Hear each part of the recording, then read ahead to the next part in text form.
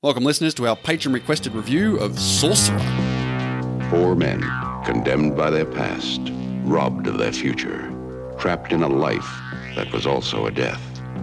4 men take an incredible chance, face an impossible challenge, and risk the only thing they have left to lose. So, Sorcerer, released in 1977, starring Roy Scheider, Bruno Cremer, Francisco Rabal, and Amado. Okay. Written by Waylon Green, based off the novel by Jorge Ano, with music by Tangerine Dream. Band. Oh, I thought that was someone's name. I did it the first. way you were going. Like, who is this? Who named the kid Tangerine?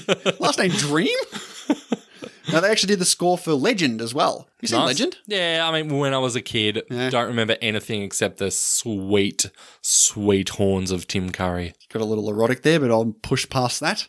Cinematography by Dick Bush and John... What great timing for the old Dick Bush. I was hoping you'd blow past that one. All right, seeing as we're getting a bit erotic here, I'll just push on with Dick Bush. Yes.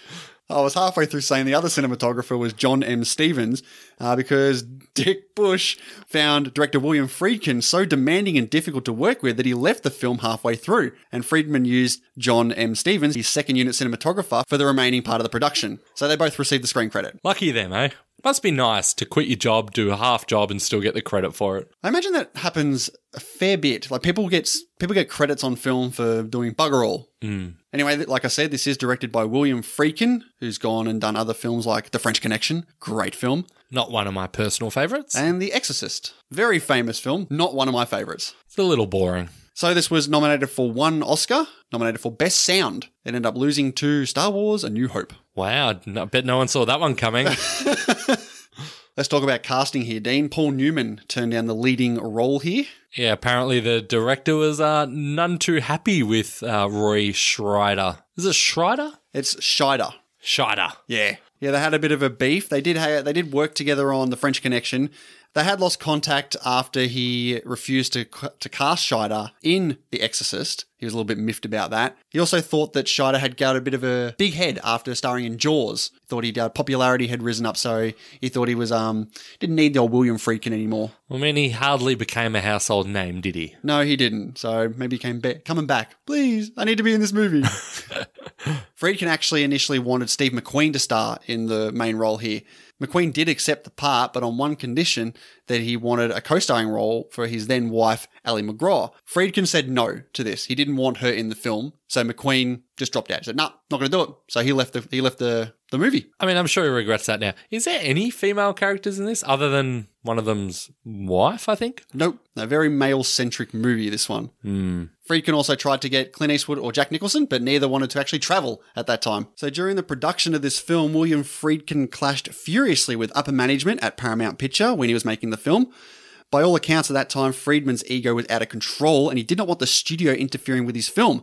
So when early test screenings were poor, Friedkin demanded that Paramount pay for full-scale new filming instead of insert scenes that the studio felt would help clarify some elements of the story. Paramount had had enough at that point and said no to any new production funds or any new plans to actively market or advertise this film, which contributed to this film being a massive box office flop. Which is ridiculous. Like, you'd think if you're going to spend what ended up being close to $21 million on a film, why wouldn't you spend a little marketing it? Maybe because of William Friedkin. Maybe they'd had enough of this guy. What, they wanted it to fail? I don't think so. That's bad business choices, Hendo. Maybe they felt this is going to fail. We need to stop putting money into this film. Let's cut our losses while we're not so far behind. I mean, it's got a decent rating on IMDb. Got a 7.7. That's because this film has got some more notoriety as the years have gone by. Like back in 1977, there was no IMDb. This film not only... I think the big reason this became a flop was because this came out a month after Star Wars. And everyone was still going to Star Wars. Added to the fact that this film was called Sorcerer. Which is a terrible title for this film. It makes no sense. Sorcerer. Yep. Where is the magic? Exactly. People thought they were going to see a magic film or like a wizard film. And they get I wonder why.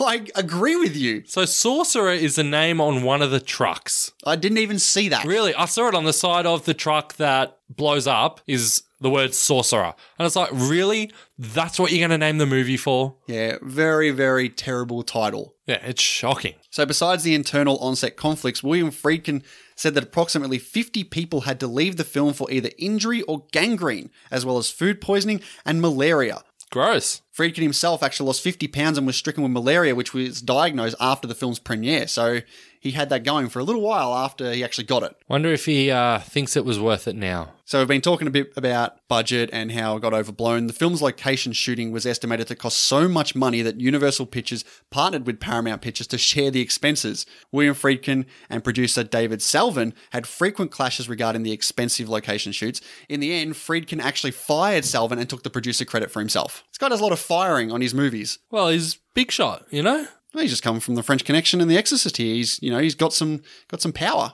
I mean, he does. Like, they were very successful movies, especially The Exorcist. Yeah, I mean, absolutely. Jesus. Mm-hmm. But this was released on the 24th of June in 1977 with a runtime of 121 minutes, 92 minutes for the international version. And I say that because this got re-released internationally, cutting out basically the first act? The first act. Good. I wish I saw that.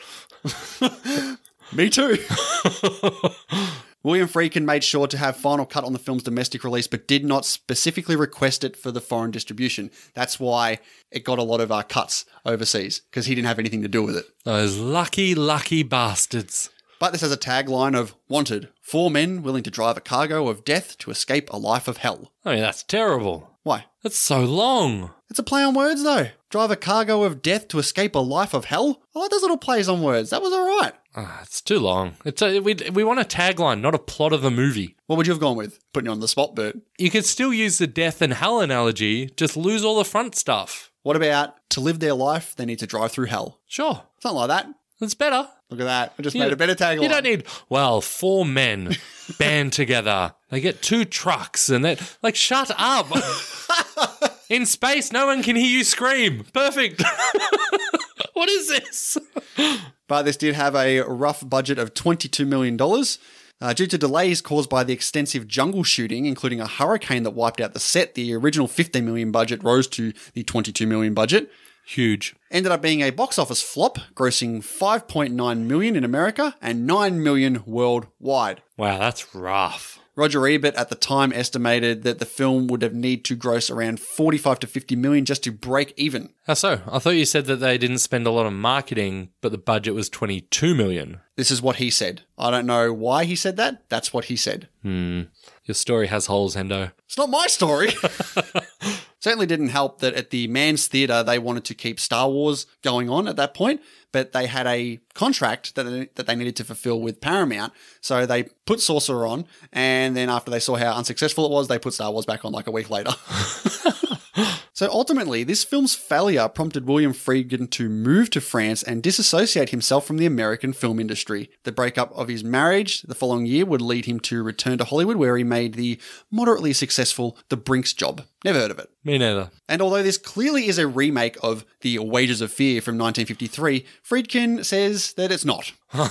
Really? Yes. It even says the words Wages of Fear on this film's poster. Well, when this was released internationally, that's when they changed the title to The Wages of Fear. What do you mean they changed the title to The Wages of Fear? When it was released internationally, because Friedkin had nothing to do with it at that point, they changed it to a better title, a la The Wages of Fear. They got rid of that Sorcerer title. So they just kept the same name as the movie that it was based off? Yeah. Oh, wow. That's weird, isn't it? Getting back to Friedkin for just a sec, he says that this is not the same film as The Wages of Fear. However, he did go to meet with the original director of The Wages of Fear to get his approval to remake his film. This guy's He's contradicting himself. What is he doing? Interestingly enough, horror author Stephen King says this is his favourite film of all time. What? Yep. Are you serious? Deadly serious. Maybe he was getting it confused with the original Wages of Fear. Maybe he was getting it confused with The Lawnmower Man. That's a Stephen King film, is it? Yes. I don't know. There's so many Stephen King books and films, I can't keep up with them. But as we mentioned, this is a patron-requested review, and it comes from our top-tier patron, Mr. Chris Beardsall. Thanks, Chris. Yeah. You were doing so well with Last Action Hero and Zodiac. Yeah, this is this like you said, this has an average of 7.7 over 15,000 ratings. Not in this room. Yep, this is not going to be a pleasant one, so let's get into it, Dean. Let's do it.